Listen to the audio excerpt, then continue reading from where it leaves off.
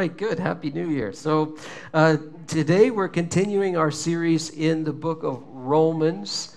And Romans, as we looked at it a couple of weeks ago, is like the sort of quintessential book of the New Testament. If you want to know what Christianity is all about, you're going to find pretty well everything in the book of Romans. This is a place where things are clearly explained and articulated and laid out and even argued. I mean, the writer Paul, it's like he's anticipating the opposition and the retorts and the arguments and the pushback from his audience, and he puts himself in their mind and writes that way. So this is if you want to know what Christianity is, you would do well to read the book of Romans. It's 16 chapters long.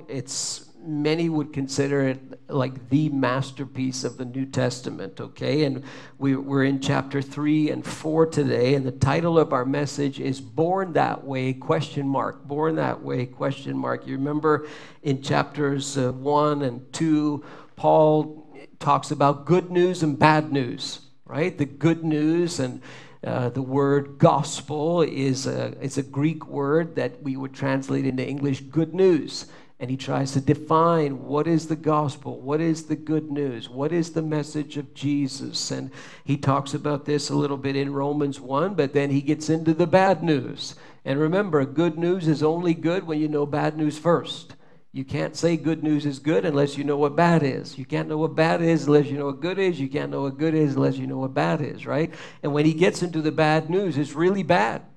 He really has a strong message about sin and how sin has kind of penetrated every area of our lives. Romans chapter 1, as we said, is one of the most supercharged, explosive, politically incorrect texts of our time, especially in our culture. I do think there will come a time that reading out of Romans 1 will cost you something and will get you into some serious trouble if you read out of Romans 1, but this is what Paul writes, and as I said, he doesn't really anticipate that, 20 centuries later, there's going to be some people mighty upset in North American culture about what I'm about to write. That's not what he was thinking. He just wrote what he felt that God was telling him to write. And sometimes when you hear the bad news from the doctor, it's bad. But would you rather not hear it at all, or would you rather hear the straight goods and hear the truth? And this is what Paul does here in Romans chapter 1. Romans chapter 2, he gets into this whole theme of judgment. And, we talked about, is it right to judge? Is it wrong to judge? Didn't Jesus say don't judge? Are we allowed to judge? And we went into the whole thing about judgment, and hypocritical judgment is what God condemns. He doesn't condemn judgment, he condemns hypocrisy. And we finished last week talking about how a person can receive praise from God because of the surrender of their heart to him, not because of some physical ceremony, in that time circumcision, and we'll get into that in a moment, but because of the change of the heart, not the physical body. A person can be accepted by God and can receive praise from God, the end of Romans chapter 2. So to start our message today, Born That Way, ? I want you to think about this question. Are you born blank religion, maybe Christian, maybe Jewish, maybe Muslim, maybe Hindu, maybe Sikh, whatever? Are you born blank religion? If your parents are blank religion, what do you think, yes or no? Let's say both your parents are Sikh. Does that make you a Sikh in the Sikh religion? Probably. I'm not that familiar with it. What about, we'll pick a couple of them that you may be more familiar with. What about Judaism? I'm very familiar with it. How does it work in Judaism? Well, it's on your screen. In Judaism, if your mother is Jewish, you're Jewish. That's the way it works. If you're born into a home and at least the mother is Jewish, you're Jewish. And in fact, in Judaism, if you've got a Jewish guy and he marries a non-Jewish girl, a Gentile, she's got to go through a conversion process to become Jewish so that their kids will be considered Jewish. And they get this idea of the mother determines the religion from a couple of vague passages from Ezra, the book of Ezra, and also from Deuteronomy. Curious twisting and interpretation of Scripture to get to that point, but that's what they believe.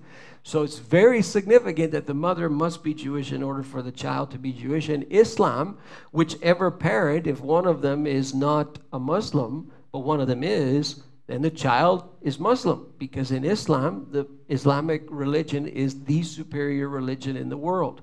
So it doesn't matter if it's a Christian who marries a Muslim, well, the Islam triumphs over Christianity in their view, and therefore the child is therefore a Muslim. So in their view, it's determined by the parents. Whatever your parents are, that's the way you're going to be. And that's fascinating. Even in Roman Catholicism, which of course has penetrated our culture here in Quebec, the parents, when they make a decision to baptize their infant, the reason why they're doing that is they're bringing them into the Catholic faith. They are conferring their faith upon their child through that ceremony, in their view, of baptism, and that makes the child a Catholic, and that absolves them of the sin of Adam, and so they are now Catholic. little kids crying, being baptized, and very, very important for the parents, because they got to make sure that their little kid's going to heaven. They got to make sure that they're Catholic. So in many religious views, what your parents are is what you are. In terms of your beliefs, these are the beliefs that you are going to adhere to. Now the question is that true in what we're about to read? And I'll use the term Protestant Christianity here to differentiate from Roman Catholicism, because you do have a divergence there. Right from the 16th century, you have that whole thing where you've got Protestantism here and Catholicism over here, and there's great differences. And in the Protestant Reformation, the Apostle Paul's writings were very, very significant for the Reformers and for Martin Luther and so on. They based a lot of their stuff on what the Apostle Paul wrote. Well, in what he's writing, who determines the religion of the child? Are they born that way? If my parents are Christian and followers of Jesus, am I automatically? Yes or no? How many say yes? It's okay, you can say yes. How many say no? Okay, there's more no's than yeses. What Paul is about to say is the answer to the question is an unequivocal no. Unequivocal no. What determines whether or not a person is a Christian is not the parents, is not the heritage, is not the pedigree at all. And this is what he starts winding into out of Romans chapter 2 and into Romans chapter 3. And he's in the very delicate subject of circumcision, and I've got a picture of one on your screen there, and there you see Dad, and he's got a little baby in his hand, kind of on the right half of the screen, and he looks pretty serious, Dad, doesn't he? I mean, he's like, man, I hope this rabbi does the job right. And, circumcision is awkward to talk about. I mean, I heard an ad on the radio this week in the car, and there's actually a company advertising on a non-religious radio station, circumcision. I said, wow, that's fascinating. They weren't talking about it in a Jewish context, just talking about the benefits of the procedure, which of course only affects males, right? And so here we have a circumcision taking place here, and the Apostle Paul, he kind of concludes Romans chapter 2 by saying, you know, this whole thing of whether or not a person has gone through this, and you know they're therefore Jewish if they've gone through this, and they're supposedly something special. He says no. He says circumcision of the heart is what is important, by the Spirit and not by the written code. Such a man's praise is not from men, but from God.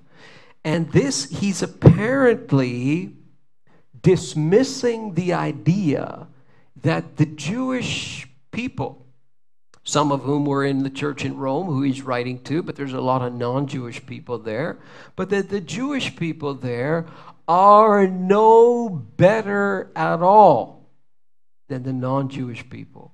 Remarkable. They're no better. What God is after is not a circumcision of the flesh. And you know, we look at it today and we say, man, what a thing, what a procedure. I mean, it makes your face blush while you're talking. And the men in the room, you say, boy, do I have to have surgery to follow God? You know, Paul circumcised Timothy when Timothy was an adult. Read the book of Acts. Paul actually did it. I often wonder what that must have been like. You know, hold still, Timothy. We have to do this because we need to have these inroads to talk to these people. So let me do this. And I can just imagine, right? In the scripture, you have some cases of adults, but of course, in most cases, it was children. It was baby boys. And this is what they go through. This is the mark of God on the child. They're marked of God. This is, of course, goes way back to Abraham, way back to him, and this was the sign of the covenant that God made between him and the Jewish people. And Paul, a Jewish man, is apparently saying that does not put you in a right standing with God. What God is after is a change of heart, a circumcision of the heart. And what he's going to do in the intro to Romans 3, and really debate this through the whole chapter with them, is that the Jewish people, the religious folks, if you will, in today's jargon, the people who knew the Bible, the people who could claim Abraham is our father, the people who could say we're children of Abraham, therefore we're children of God, and we're the chosen people, and so on. He's saying those people are no different and no better than non-Jewish people in the eyes of God. God wants everybody, and he does not have favorites in terms of who's right before him and who's not right before him. He wants everybody, and everybody has the same problem. Now, you may say, well, tell us something we don't know, Pastor. Like this is what we hear every Sunday. This is what's preached in every church and so on. You've got to understand that in that time, in that context, this is a big, big news flash. This is a big, big deal.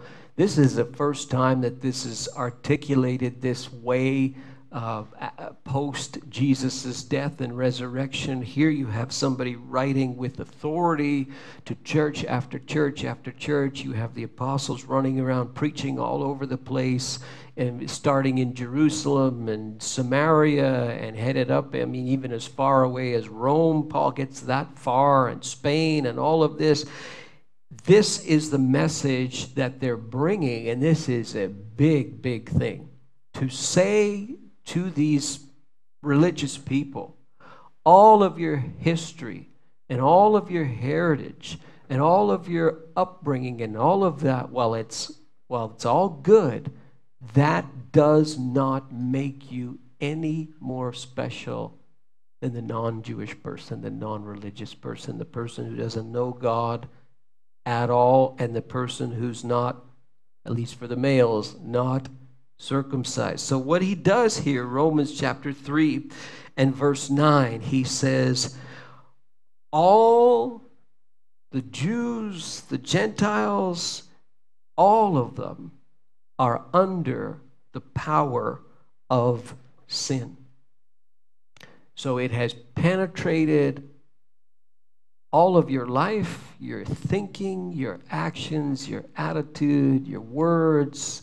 It's penetrated you as an individual, but it's penetrated the nations. It's penetrated the world. And it doesn't matter if the person is religious or irreligious. It doesn't matter if they're Jewish or they're not Jewish. They're all affected by it. This is a huge news flash. And what he does is he argues this back and forth with them in Romans chapter 3 because he anticipates there's going to be pushback. And he pulls immediately from 7 different Psalms, from the book of Ecclesiastes, from the book of Isaiah, one quote after the other after another, and he kind of mashes them together to say, look, even your Bible, even the Bible of the Jewish people is saying that there is no one righteous, not even one. Verse 10, there's no one who understands. There's no one who seeks God. All have turned away. And he goes on and on to justify his point because he anticipates there's going to be pushback on this. And so he says, look, even your own Bible says this. Now, in modern Judaism, you may not know this. In modern Judaism, this is not what they believe. If you look at the rabbis today and watch them online, I watch 1 or 2 of them online who oppose Christianity. There's 1 or 2 of them who make it their work to run around and oppose Christianity and attack Christianity. They're quite intelligent. And most of them know their Bibles better than most Christians, even better than most pastors. And what these rabbis do and what they say is this charge that the church is making and that Paul is making in the New Testament, that all have sinned and fallen short of the glory of God. He says, you see, they say, you see, this is a manipulation. This is a trap to capitalize on people's low self-esteem. And so people already have a self-esteem issue across the board in culture. And so what these Christians do and what this guy Paul did is he says, no one is righteous. All have sinned and fallen short of the glory of God. And what that does to a person who already feels that way is it attracts them to the Christian faith. But they will say, no, what God says and what Hashem says is that you're created in the image of God. Yes, you fall. Yes, you fail. Yes, you sin. But if you repent, he will forgive you. Point final. You go straight to him. You don't need someone in between. You don't need someone dying for your sins. And for heaven's sake, you don't need someone telling you what a wretch you are. You know, amazing grace, how sweet the sound that saved a wretch like me. And they oppose this. And yet here you have 2,000 years ago the Apostle Paul saying, excuse me, it's all over the Psalms, it's in Ecclesiastes, it's in Isaiah. I mean, Isaiah 64. All our righteousness is like filthy rags. Wow, that's pretty strong language. And yet today, this is a very, very offensive thought. So, news flash back then, Paul is saying all, whether you're Jewish, whether you're Gentile, in other words, whether you're religious or whether you're irreligious, all have sinned, fallen short of the glory of God. There's several implications to this. Number one, and this is a radical thought. If that's true, and he argues that it is, then all humanity is born with the need for salvation. There's an obligation for all humanity to be saved. In other words, all humanity right out of the gate is in trouble.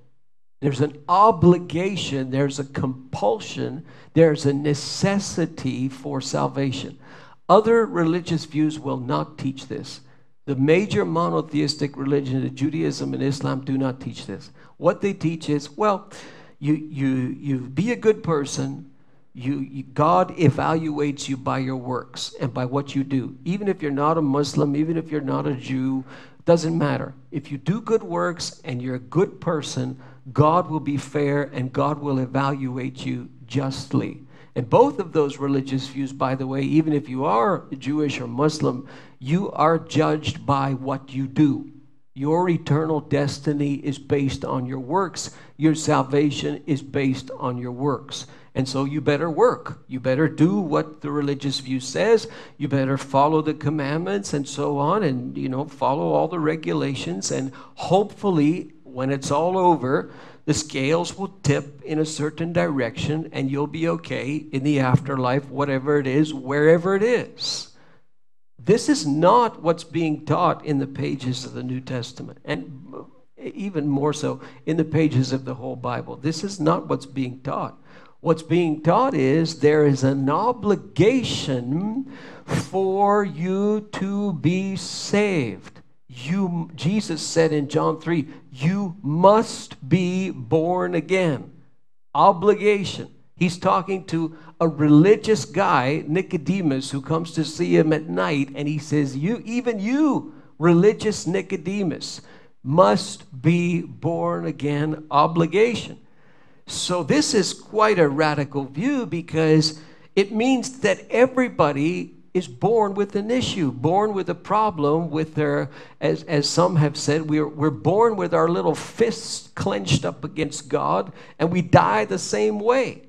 The writer Paul would say to the Ephesians, we are by nature objects of wrath. What? By nature? You mean right out of the gate I have a problem? Yes, according to the Christian faith, yes. Wow.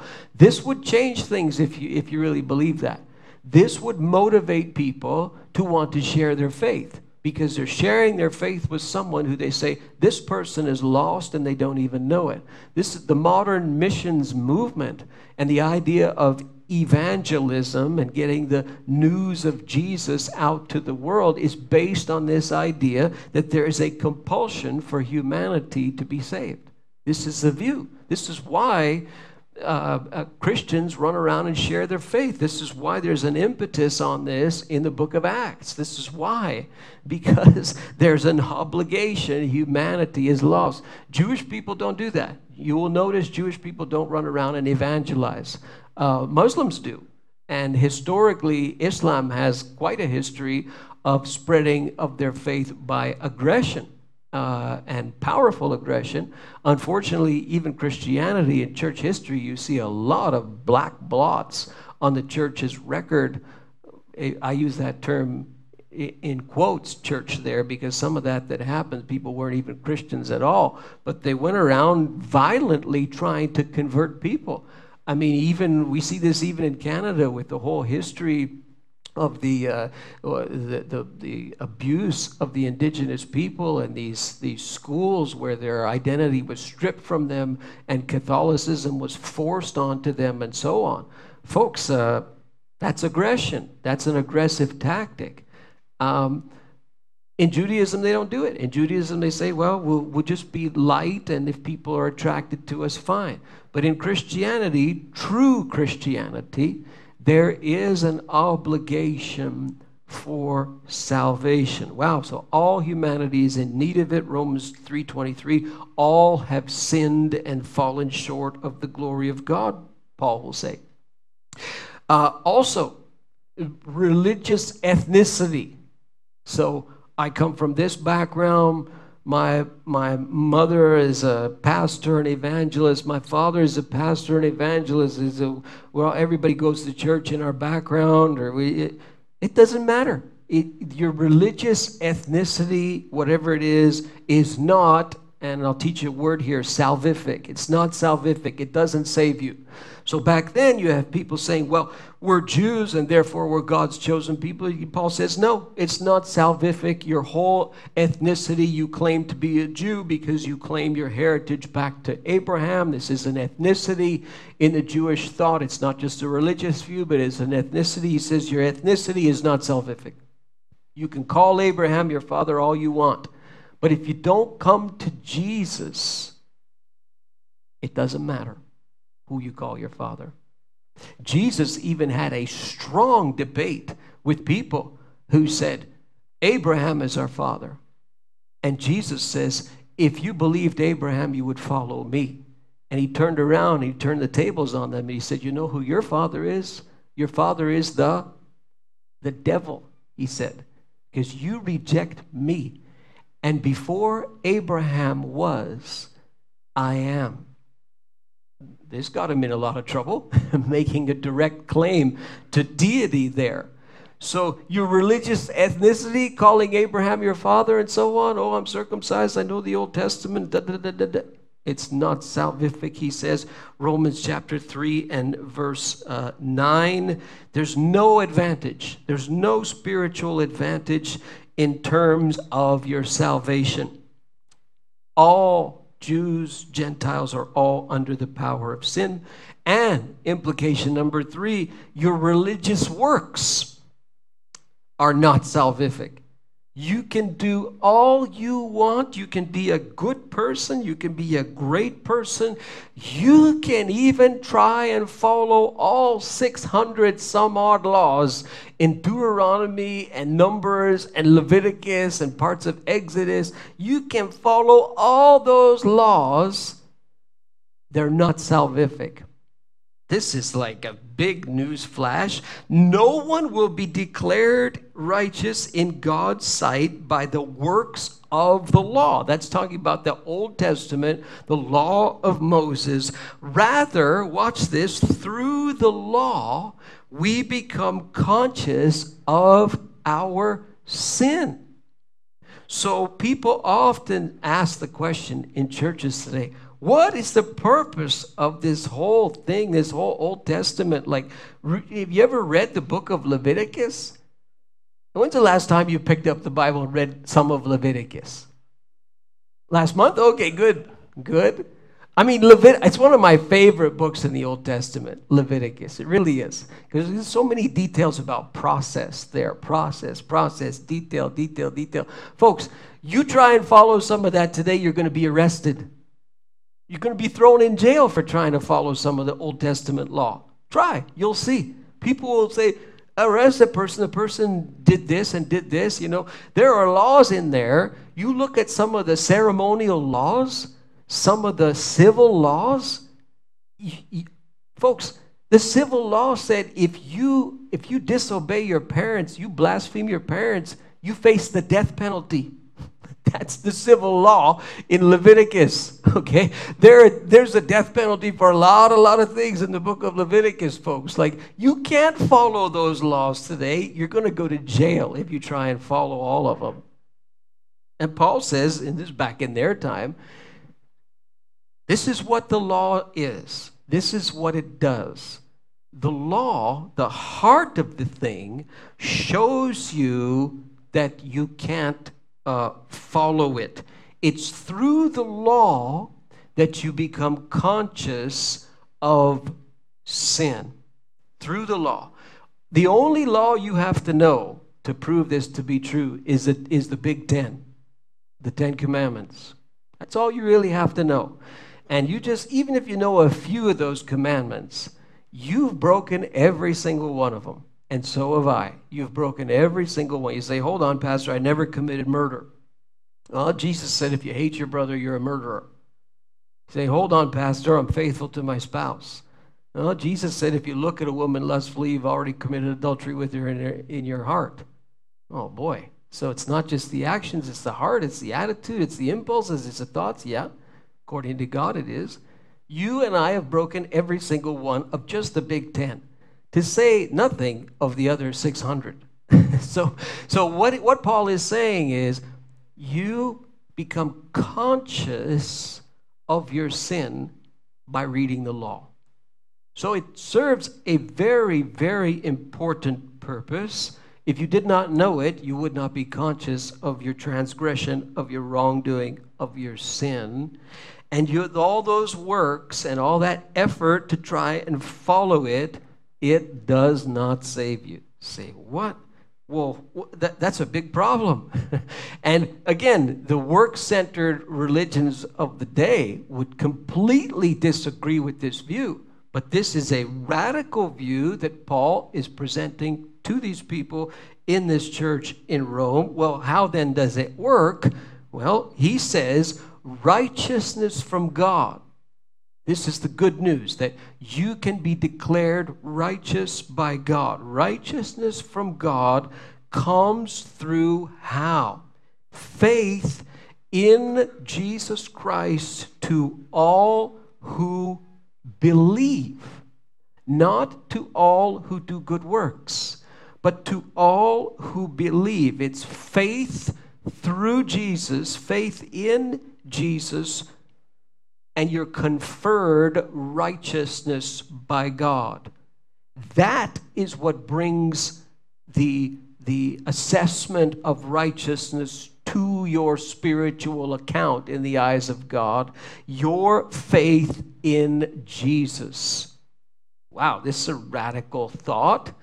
And you're justified freely. It doesn't cost you anything.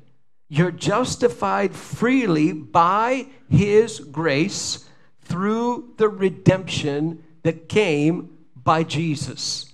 Verse 24.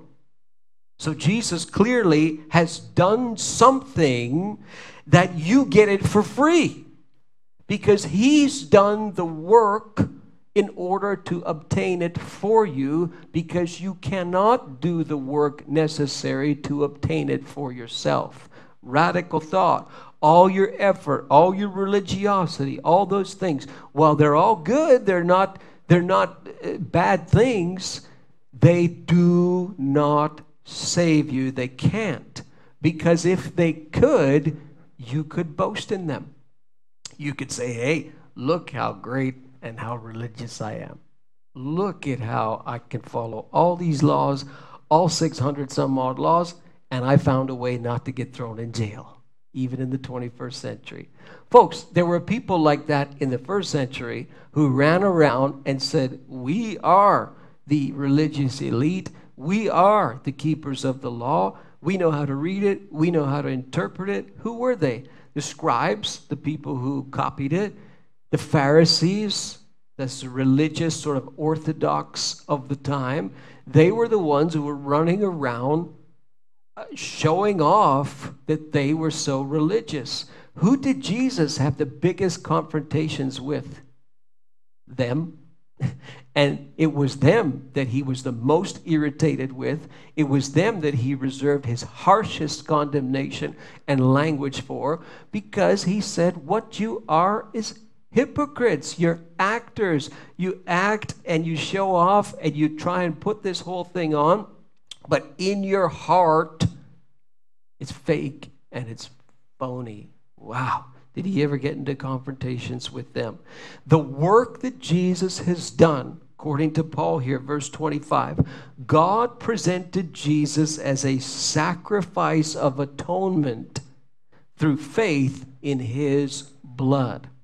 Talk about this at Easter specifically. The atoning work of Jesus on the cross and ultimately His resurrection from the dead. This is what you need. This is the work necessary. Faith in Jesus is what justifies you and what brings you righteousness in the eyes of God. Now, back in the Old Testament, they had all kinds of sacrifices and all kinds of atonement, not for every single sinful thing, but for many of them they had this. And this was symbolized annually by the Day of Atonement, when a special sacrifice would be presented and so on. It was symbolic.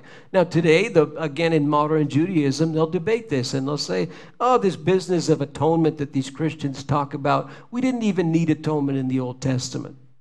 Only partially true.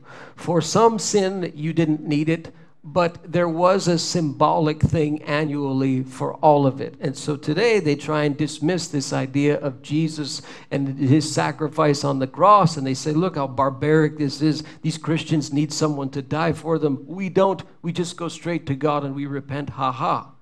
But again, this is by works, the very thing that Paul is challenging. And he's saying, no, it isn't by your works. It isn't even by your repentance. You can repent all you want. But if you don't place your faith in the one who did the work for you, you are still lost. And then in chapter 4, he's going to pull out an example because he senses there's going to be pushback.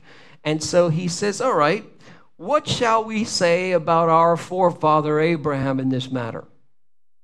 So he's going to pull out the granddaddy of the whole thing, the patriarch, the man who founded Judaism effectively. He's going to pull him out as an argument, and he's going to say, I'm going to prove to you from the life of Abraham, who gave us circumcision, that it is not by works that you're saved. Not even in Abraham's case was it true. And he's going to pull this out in Romans 4 and verse 2, and he'll lay a whole argument out here in the whole chapter. You can read it on your own. What shall we say then that Abraham, our forefather, discovered in this matter? If in fact Abraham was justified by works, then he had something to boast about. But what does the scripture say? And he runs all the way back to Genesis chapter 15. Abraham believed God, and it was credited to him as righteousness. And this is the foundation of Paul's argument. He says, look, this is before circumcision. God promised that Abraham would be the father of many nations, even though his wife, he's old, his wife can't have children, never had kids. God gives this promise and says, look up at the stars if you can count them. You're going to be the father of nations. All nations will be blessed through you. Paul would say to the Galatians that that's the gospel in advance. Genesis 12, all nations will be blessed through you. He says, see, that's the gospel rough in advance. Because from Abraham, ultimately you have Jesus. And he says, look, the scripture even says in Genesis 15, verse 6, Abraham believed God, it was credited to him as righteousness. And he says, look, this is before you have the whole covenant of circumcision, which was given to Abraham. Why was it given to Abraham? As a seal of the righteousness by faith that he already had. And he argues this, and he keeps going, and he keeps saying, you can't have it by your work, you have to have it by faith. You see a picture there of Abraham and Sarah, and you see, of course, the famous scene where Abraham is about to in obedience, apparent obedience to God, slay Isaac, the son of the promise, on the altar. And of course, he raises the knife, and then God says, stop! I know now that your faith is, I've tested your faith. And he's stops him, of course, from doing this from the book of Genesis. And he says, look, Abraham, against all hope, Abraham in hope believed, not worked, and so became the father of nations. Just say, well, man, that sounds really good. I mean, imagine you can, through no work of yourself, be saved. You can be called righteous in the eyes of God. Who wouldn't want that? Well, a lot of people wouldn't want it. There's a teacher who I like to watch and read. His name is Frank Turek. And Frank Turek has a question that he asks a lot of people. It's a great question. And he says, if Christianity were true, would you become a Christian? And you know what a lot of people say? No, they wouldn't. Say, hold on a second. You can be called righteous in the eyes of God. You don't have to do good works and do religious things to be declared righteous in the eyes of God. He can justify you in his eyes. He can free you from sin. Why wouldn't you want that? Well, here's some of the excuses that people have today. I've heard all of these. You've probably heard all of these if you've talked to anybody about your faith. A big one in our culture is, I don't feel it. I don't feel like I have faith. You feel it, but I don't feel it. Who cares what you feel?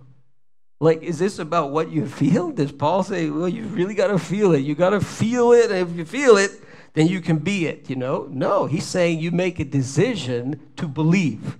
It's not, well, I don't know if I feel it today or I don't feel it today. The concern of the scripture is not how you feel. It's what you've done with your will. Have you submitted yourself to Christ or haven't you?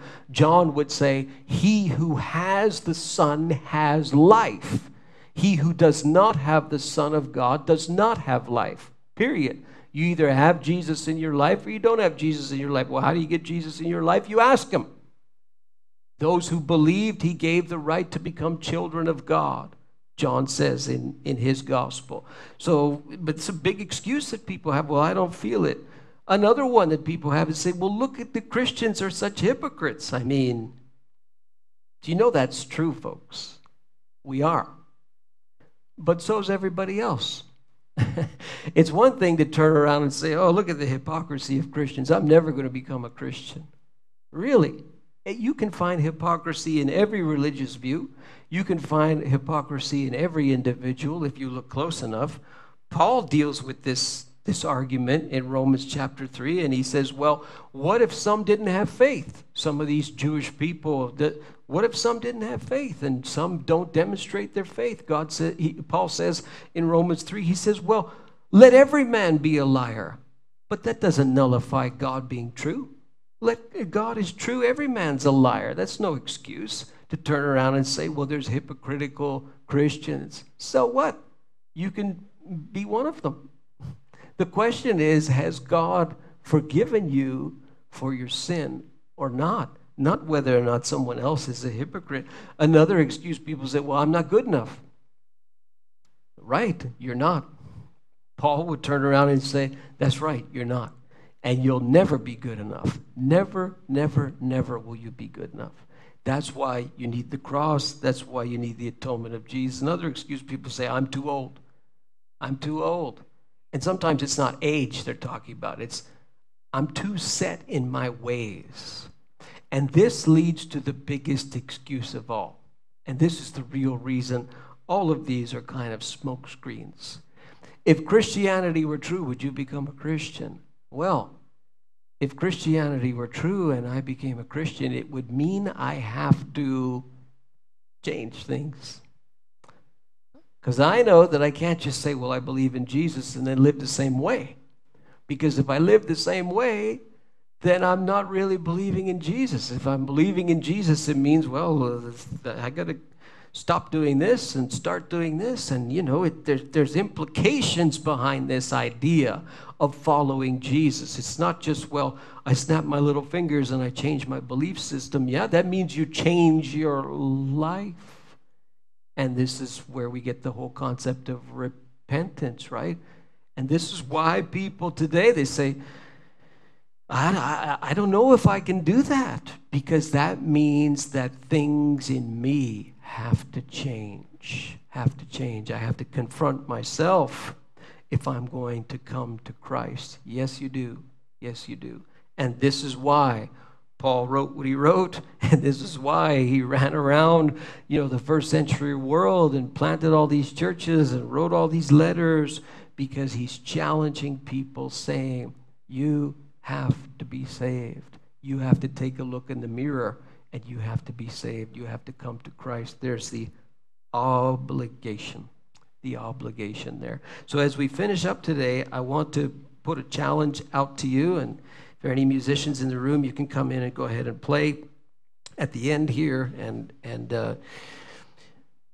But I think that there are people who are watching online. There's people who are going to listen to this online. And it doesn't really matter who it's coming from. It doesn't matter where you're getting the information from.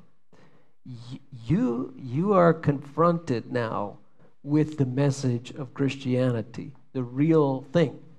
And you got to do something with that. Like, it doesn't, you could get it from anywhere. You could read a book, you could hear a piece of music, you could hear a preacher. Doesn't matter. But you have to do something with it. Either you're going to fluff it off and say, well, you know, that's good for you, but it's not good for me. I don't really need it. I'm doing fine. Well, then you've made your response. But maybe, just maybe, that's not satisfactory for you. And you realize that you have to place your faith in Christ. You have to make a voluntary decision, a willful decision of faith. It doesn't mean that you don't have, you know that it means change in your life, but you recognize all that change isn't going to save you. It's just a reflection of the fact that you place your faith in Christ. And you realize nothing is going to make you happy. You can search and search and search all you want. Some of you, you've run the gamut of religious views. I mean, you've gone from one religious view to another. Some of you, you have a belief system that's an all-dressed pizza of all different kinds of religious views. And what does it do for you in the end? Nothing. It leaves you empty. It leaves you dry, just hunting and hunting for something that's going to satisfy your soul. Only Jesus will do that. Father, I pray for each person in the room, people listening electronically and so on. Lord, would you bring people to that place where we turn to you and simply say, God, have mercy on me, a sinner. The old hymn writer was right. He said, amazing grace, how sweet the sound that saved a wretch like me, a person who not intelligent enough, not strong enough, not good looking enough, not wise enough, not holy enough. Just a person going in circles and in circles and in circles, ultimately lost all the time. Lord, may we call out to you and say, God, have mercy on me. God, forgive me. Jesus, come into my life. You can pray that prayer right now, right where you are. You're online. You can pray it right now in the privacy of your seat where you're sitting in this theater. You can go home and pray it. The key is the authenticity and the surrender of the will to God. It's not magic. It's you saying, God, I take my will and I give it to you. Would you help me? Would you make me a new person? Would you give me that spiritual rebirth that Jesus talked about? Lord, I surrender myself to you and thank you for the work that you did on that cross and for that resurrection of the dead. I don't understand it all, but Lord, would you help me and would you move me forward as I surrender to you today? Amen. You prayed that prayer today. I want you to, on your way out, go and visit the desk and pick up one of those purple books that will help you to start getting into the scripture. Come and see me privately. I want to get you moving in the right direction. Even online, you can do the same. God bless you. Make sure you pick up your kids outside in the hall or in screen number 11. And parents, remember to download all that stuff that you'll see on our website. God bless you, everyone. Have a great Sunday.